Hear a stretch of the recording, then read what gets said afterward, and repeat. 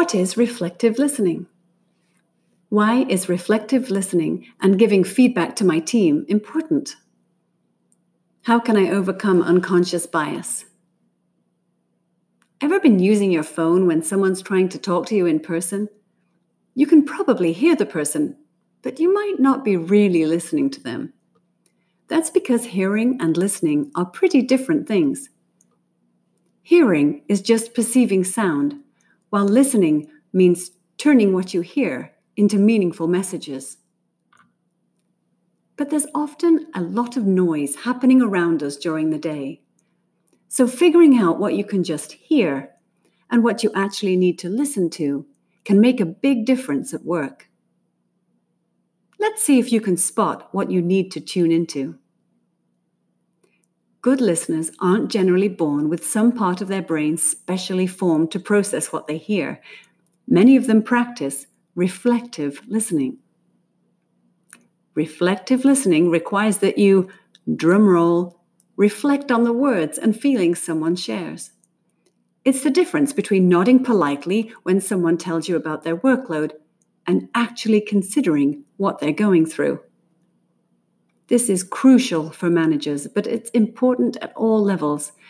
Really taking in what your team members, clients, customers, and vendors are saying can help you adjust situations to make work better for everyone. Reflective listening can also help you give better feedback. When you know and understand someone's issues, it's easier to give constructive criticism and avoid hitting an emotional brick wall they've put up to guard against hurt feelings. Let's imagine Susie's Symphonia, where Susie and her team sell musical instruments to schools. It's their busy season and everyone's working hard. One day, the drum department manager, Dinesh, tells Susie he's quitting immediately. Susie's shocked. When she asks why, Dinesh says he's been telling her for weeks that he's overworked and dealing with personal issues. If Susie had been practicing reflective listening, she might have understood that Dinesh wasn't just doing some average grumbling. This would have given her a chance to adjust his workload, or at least help him feel understood.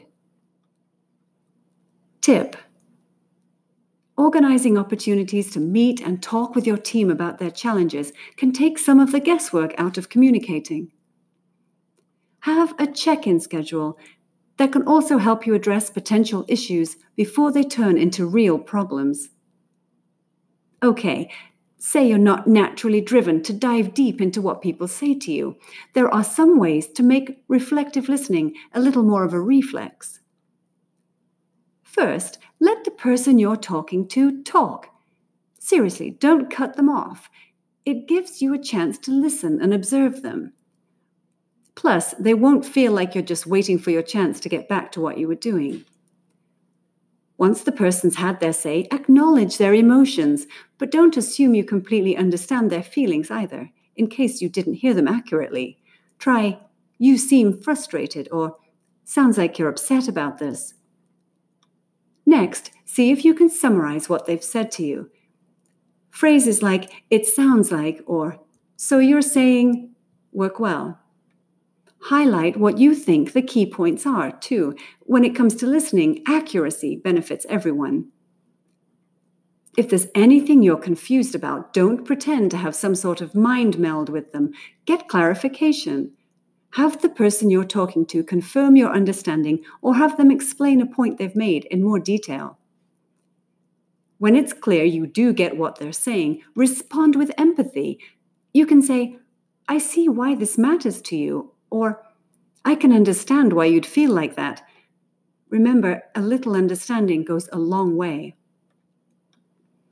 Tip: even though there are some key phrases you can use for reflective listening, it's important to tap into the empathy that comes naturally to you. People want to feel like they're talking to a real person, not the conversation bot X2000. Now, reflective listening is only one part of communicating well. You'll also want to make sure that you can give good feedback. Feedback isn't just telling people that they're doing a good job or bad job. It's how you get your team to adjust their performance so they can take on bigger challenges. Being constructive is key. Giving someone negative feedback, ask yourself if you had defined what you expected of them before they started working. It's not cool to tell people they're failing if they didn't know what they needed to do in the first place. State expectations clearly and consistently so that when you give feedback, everyone on your team feels like it's fair. The last thing you want is for people to feel like you're judging them more harshly than their teammates. But fairness has a secret enemy: unconscious bias. And fighting this foe means knowing what you're up against. Unconscious bias is when past experiences, cultural context, and social stereotypes alter our actions without us even realizing. It can lead us to make assumptions about people and affect how we act as a result. Say a hidden part of your brain assumes people in their 20s can't take tough feedback. So without thinking, you soften your feedback to younger team members, only to find they don't really improve.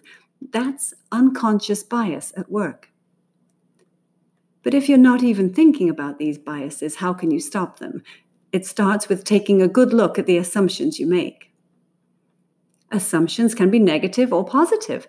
You might think people can't do something, like young employees not taking tough feedback. But you might also assume their youth makes them best for helping on social media campaigns. But both positive and negative assumptions can have bad consequences.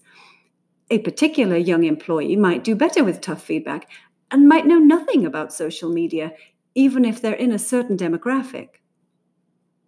That's why it's best to treat people as individuals and bring up opportunities with them before assigning work. Let people do their own filtering.